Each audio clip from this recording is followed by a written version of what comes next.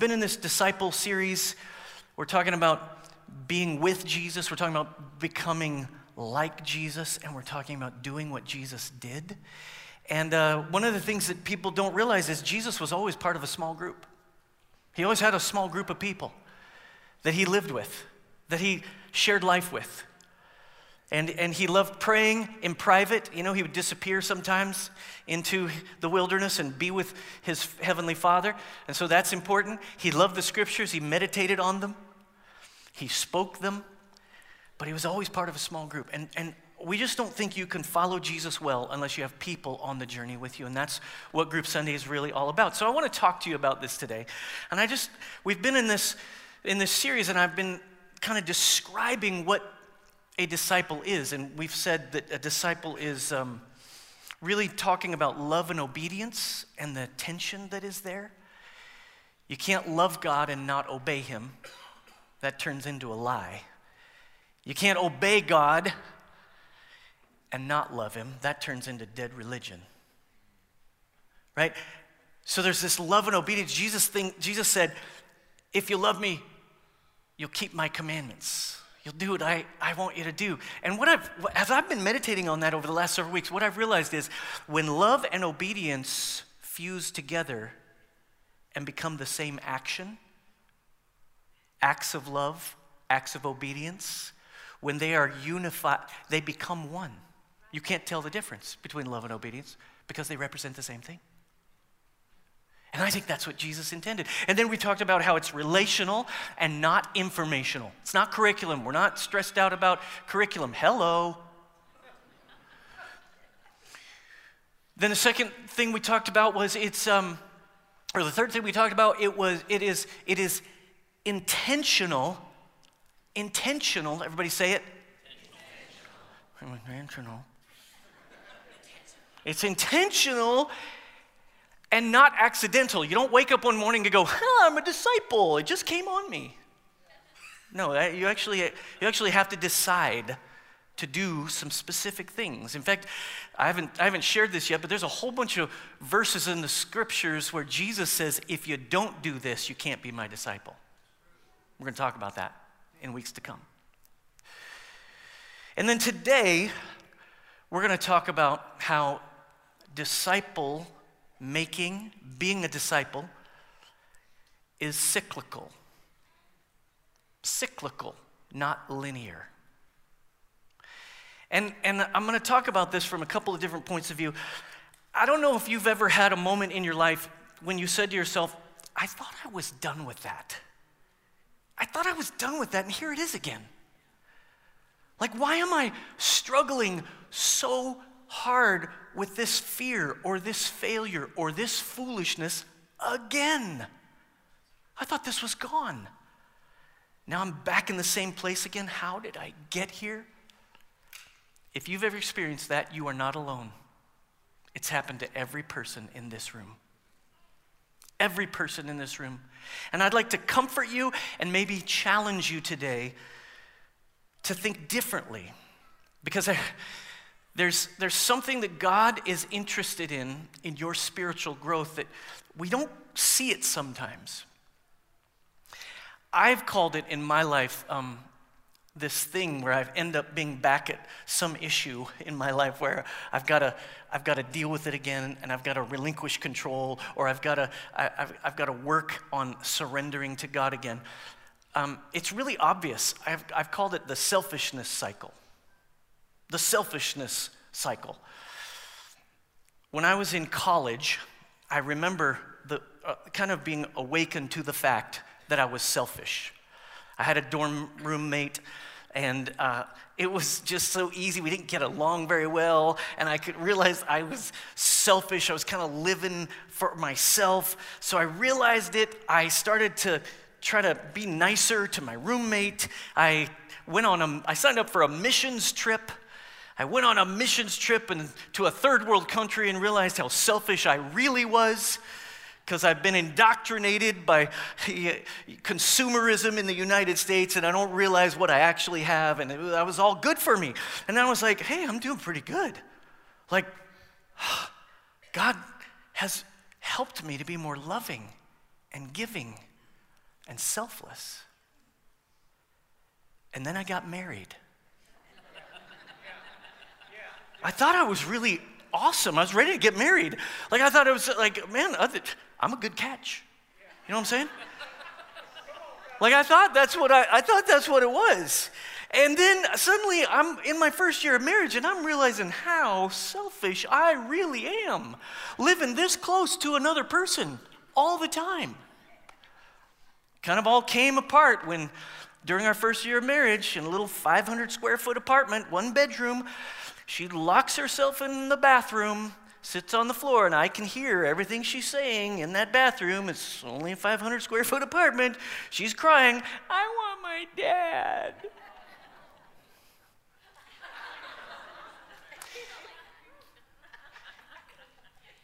The point is, she was doing that. She was doing that because I was so selfish. And so then I started to read some marriage books. Went to a marriage conference. Repented to my wife for being so selfish. And I just started working on it. And Jesus was gracious to me and started working in my life. And I was like, I got to give all this up.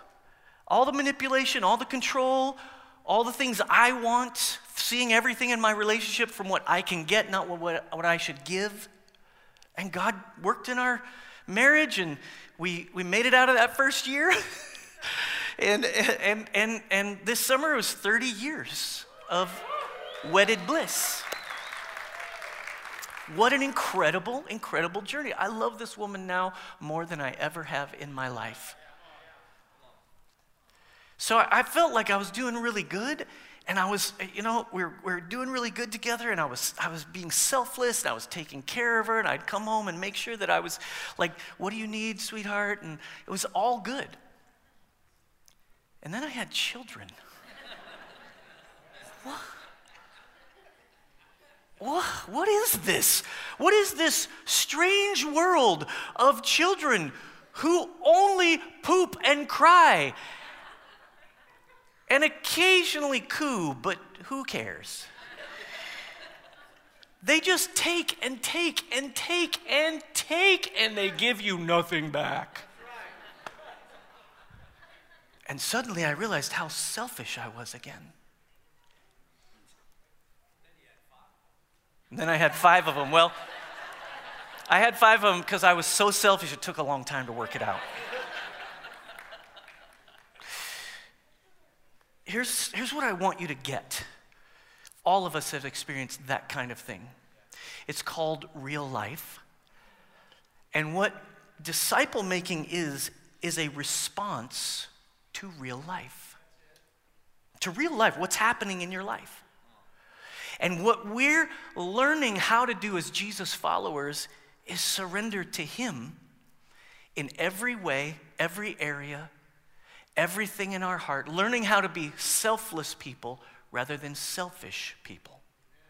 Learning how to see the world as He sees it rather than see the world through our control-centered lens. And it doesn't happen because you did some nice curriculum. Even though curriculum can be good, I'm not against curriculum. I'm giving you some today. It's not because you can just dig down really deep and try to change. No, there are things in all of our lives that we don't even know are there until life shows us that they're there. And it is at that moment that we need God to show us who we are. Now, if you understand your identity, in each of those moments, in each of those seasons, you can look to Him for the solution. For the solution. No matter how painful, no matter how hurtful, no matter what kind of loss, we can look to Jesus as the author and the finisher of our faith, as it says in Hebrews. But I want you to see that God sets everything up in our lives, not just in our lives, but in our world. In fact, all of creation is cyclical and seasonal. It's God's design, and he made it that way for some important reasons. Seasons and cycles are built into the very fabric of our created world. If you go to Genesis chapter 1, verse 14, it says, "Then God said, let lights appear in the sky to separate the day from the night. Let them be signs to mark the seasons, the days, and years." The wisdom of Solomon teaches us in Ecclesiastes 3:1, "For everything there is a season, a time for every activity under heaven." Also one of the best verses from the Bible used in a movie. Anybody know what the movie is? Footloose. Come on, people. Starting to show our age. Here's what I want you to see today. God's creation is based on seasons: summer, fall, winter, spring, planting, fertilizing, watering, harvesting. Now, the problem for us is we don't live in an agricultural society anymore. So we don't get this. We don't get it like our grandparents got it. We don't have an appreciation for seasons. But seed time and harvest, they are big subjects in the Bible that illustrate the seasonal nature of the world we live in, and that seasonal nature applies to our lives. Because growth can't happen instantaneously. You can't come out of the womb knowing how to juggle. You don't come out of the womb and during that first year grow to be 6 feet tall. Like, there's something that we have to understand about our spiritual growth that is similar. Cities have seasons. Austin has seasons. You know what season we're in right now? Where did all these people come from? We're in a season where we're struggling with that just all across the landscape of our city, from fire and police and having enough, and from development and markets and pricing and people. It's just everywhere you look, we're just living in the middle of this. What I want you to see is there's a reason. I didn't plan to say this, but I'm going to say it. There's a reason for the... I'm not going to say that again. Didn't feel good. Families have seasons. You have seasons. I remember when we had 5 kids, 12 and under. Oh my gosh, it was such a hard-working time. It was so difficult. That's why in parenting, I realized you don't need wisdom, you need energy.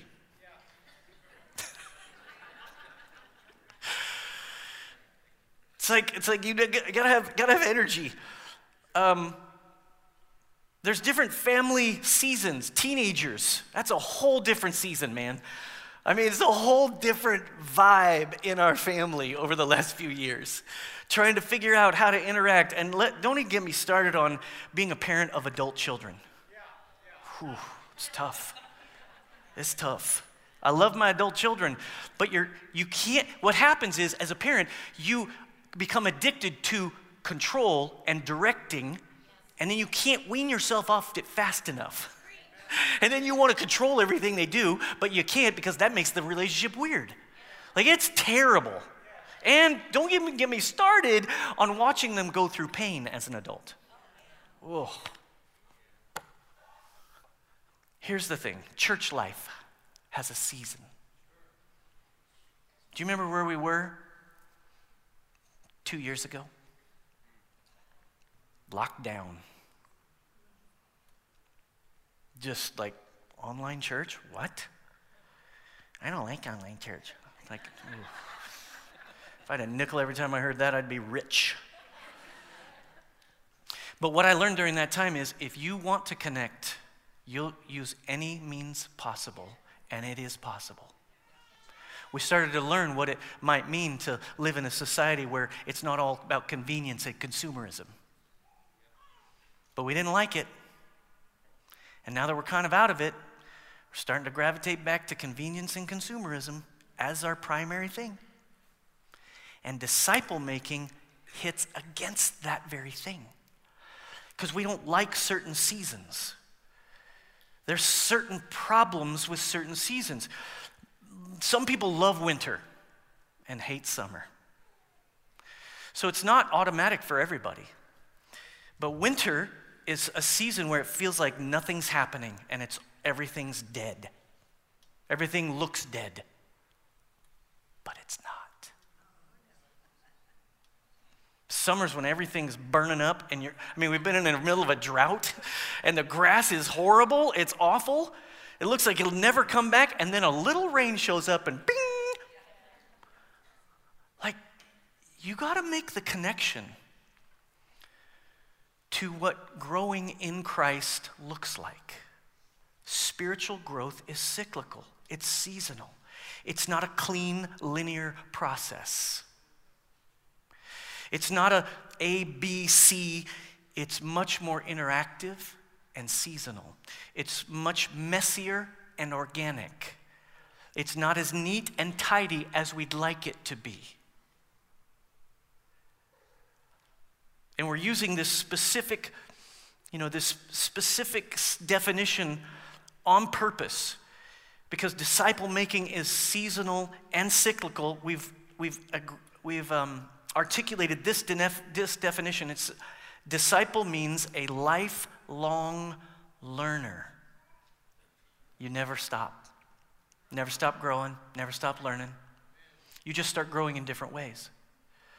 You're a lifelong learner, follower, and friend of Jesus who helps others become a lifelong learner, follower, and friend of Jesus. Disciple means a way of life, and that life is interactive within those seasons. And so you have to respond to God in different ways in different seasons. And He's going to call you to do different things in different seasons. That's why I'm asking each of you to go with us in this semester, because as we've come out of the last 2.5 years of just craziness within our own culture, I just don't see a way forward unless we change the focus of our church. And so we're working to drill down and ask the Lord to reframe our picture of what it looks like to be a follower of Jesus who helps others follow Jesus. That has to be at the center of what we see ourselves as. Because listen, this life is hard. Can I get an amen? It's hard. Do you know what? Jesus says you can gain the whole world and still lose your soul. You can become a hollow, empty person. And you can have all the stuff. It's dangerous out there. We need each other. And if spiritual growth is cyclical and seasonal, then there will be seasons of great surrender for you and me. Seasons of surrender. Luke 9:23 says, it's Jesus and He's speaking. He says, then He said to the crowd, if any of you wants to be my follower, you must turn from your selfish ways, take up your cross. How often? How often? And follow me. Here's what you get out of that verse. We don't just surrender once. I didn't say a prayer 30 years ago and then, it's held me up ever since. No. There's a journey that God takes you on. And He doesn't want you to fall behind. He wants you to follow Him. That means He's going somewhere. And if you're following, you're going somewhere too. You're following Him, and in these different seasons, these different things that come up, whether it's you're snowed in, or whether it's so hot and you're in a drought, or whether you're in this beautiful fall season where it seems like everything is perfect, or in spring where you're starting to dream again. These are all part of the spiritual growth process, and sometimes there are long seasons of surrendering. There will also be seasons of stewardship. Everybody say stewardship. Stewardship are the seasons in your life where everything seems awesome. Matthew 25:21, we hear Jesus saying, well done, good and faithful servant. You've been faithful with a few things. I'll put you in charge of many things. Come and share your master's happiness. Yeah. I love it when everything's going right. And I tend to think that finally, I've got it down. This is how it's always meant to be, right here. This is it. I'm going to live the rest of my life this way. It doesn't happen that way. There are times when your life is going so well, you feel blessed, you feel good, you want to post all the time on Instagram and show life how good it is. Seems like you have more than you need, and that also means a test. That means a test of your stewardship. This is the way things go in life. Paul said in Ephesians 5:15, he said, be very careful in how you live, not as unwise, but as wise. Making the most of, what does it say? Oh, sorry, I thought he had it up there. Making the most of every opportunity. Making the most of every opportunity. Because the days are evil. What he means there is evil's always lurking. Good news, Holy Spirit's always lurking too. And the Holy Spirit has more power than the enemy has. And if the Holy Spirit lives in you, that means you have more authority than you realize to deal with whatever season you're in. The problem is, seasons often last longer than we think they should. Except for the good ones. Those always are shorter. But so many seasons last longer than we think they should. One of the stories in the Bible, one of the many stories of waiting in the Bible, and if you will start to read the stories of the Bible and realize how much waiting there is. God gives a dream and then he processes it for years. That's a process of growth and maturity. Jeremiah 29:11, everybody likes to quote it. It's awesome. It's a promise verse, and I agree. You should hang on to it. For I know the plans I have for you, says the Lord. They are plans for good and not disaster, to give you a future and a hope. Hang on to it. What you may not know is when that was said to God's people, they were about to enter into 70 years of captivity in a land that was not their own. It was crushing to them. And we don't like to think that way. We're like microwave Christianity right here. We're like, I prayed yesterday. Like we think that we can speed through the seasons. We can't. You can't. You can't force your way. God wants to lead us through seasons, but so often we want to give up in the middle of them. We want to give up in the middle of them. We want to give up surrendering. We want to give up sowing and reaping. We want to give up being selfless. In a season of struggle, we give up. In a season of blessing, we stop giving out and start using it all on ourselves. The lie, here's the lie. You got to get this. The lie is, this season will never end. You're trapped here for the rest of your life. It's never going to be different than this. That's the lie. And it is a lie, because all of creation and all of life and all of our spiritual lives, all of this life that we're living, it is seasonal and it is cyclical. And the hard time will not last forever. The devil's lie to each of us is, it'll never change. You'll never escape. You'll never be able to get it. Winter feels like it's long and everything's dead. But God's word to you is, spring is on the way. You don't see it yet, but it's coming. Spring is on the way, because spring always comes. The sun always rises. It is built into God's faithfulness is built into the fabric of creation. And that's true for your life as well. So how do I live well in every season? Number one, I surrender. A surrender season requires great faith. Huge faith.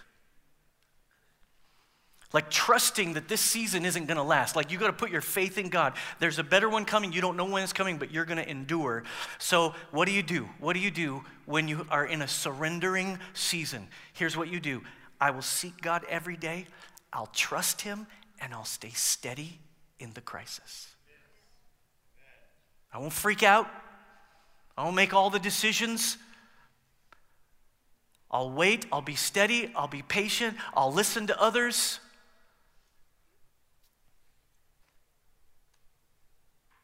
Over and over again, I think we see it in the scriptures. People who are steady in the crisis. Number two, stewardship season. Stewardship seasons, those are seasons when everything seems awesome. Those require greater faithfulness. Faith is about risking because you don't see it. It's about hoping because it doesn't seem to exist. We live by faith and not by sight. But faithfulness is about taking care of what God's given you and not believing that this season will last forever. This good season that you feel like you're in, it won't last forever, so you got to make the most of every opportunity. So what do? I'll seek God every day. Notice it's the same. I'll seek God every day, diligently prepare for what's next, and make time my friend. Have you ever heard that phrase? It's a good little phrase. I suggest it to you. Make time your friend. Make time your friend by making good decisions that will stretch out in front of you, that will determine lots of good things once you make the decision. And you can make time your friend whether you're going through a surrender season or a stewardship season, whether you need great faith or whether you just need faithfulness. You can make time your friend by making really good decisions. If we understand the seasons of life, we know you can make it through any difficulty. When you understand the seasons of life, you save money when you have it. We aren't fearful of that this chance will never come again. You know, that's always a line to get you to buy stuff. It'll never come again. This is a once in a lifetime. My experience tells me it's very rarely a once in a lifetime. We stay even, we stay steady, we don't freak out. It's just a season, we know this. We have hope. We're good stewards, we're generous, we have faith. I was with a group of pastors and I heard just this phenomenal talk on how the pastor's soul is the most important thing in his church ministry.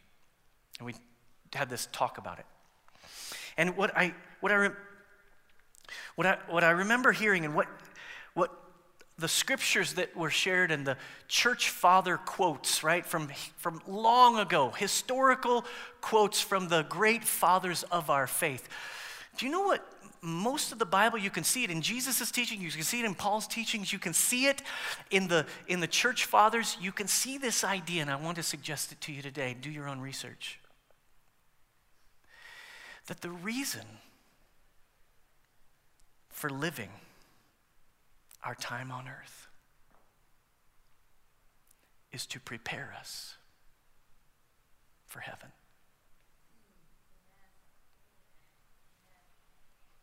That's a way of thinking about your seasons. We don't really like that in American culture because we want it now. I want it now. What's that girl's name? What? I can't hear you. It's Charlie the Chocolate Factory? Is that what it is? Yeah. I still can't hear what you guys are saying. Anyway, I'm talking, not you. It's fine. Listen. We don't understand that very well. But if we are eternal as people, and everybody's going to live forever somewhere, guess what God is doing? He's preparing you to live like he designed you. He's preparing to live like he designed you, to live forever, to live with him in heaven, in eternity. We don't understand everything about it, which is why we have to have faith, which is why hope is where we live. We need to retain this kind of perspective where We're going to end our time here with something unique. I'm going to have you turn around and talk to each other in a small group. I know, I knew your face would be just like that. It's like, I have to talk in church?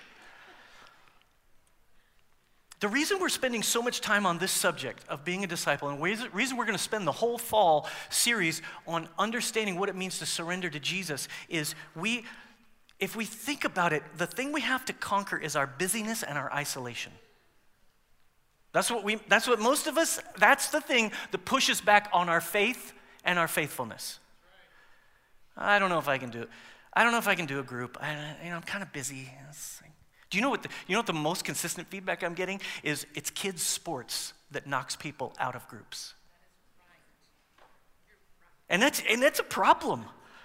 Like knocks people, like whole families go off the tracks for baseball. They go off the tracks spiritually for third grade basketball. Yeah, sorry, I didn't mention football because that's really the sacred cow here in Texas.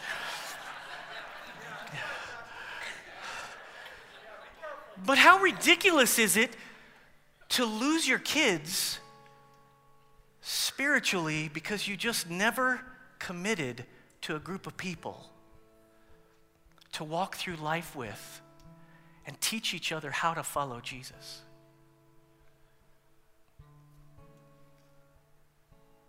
It hurts my heart. We got all kinds of groups all around the table, all around the circumference of the room. All kinds. We got Financial Peace University. We got parenting. What's the name of your group? The Nurtured Heart Approach. It's so good. You know what it essentially is? It's about how to disciple your kids well. It is about that. Is that good? Is that a good, accurate? How to... While continuing to live in relationship with one another. I love it. But for the most part, I've asked everybody to walk with us on this message series. Because I want to teach us again. I want to renew our commitment to walking together. I want to renew our commitment to practicing the ways of Jesus together, because I don't think anybody can do it alone.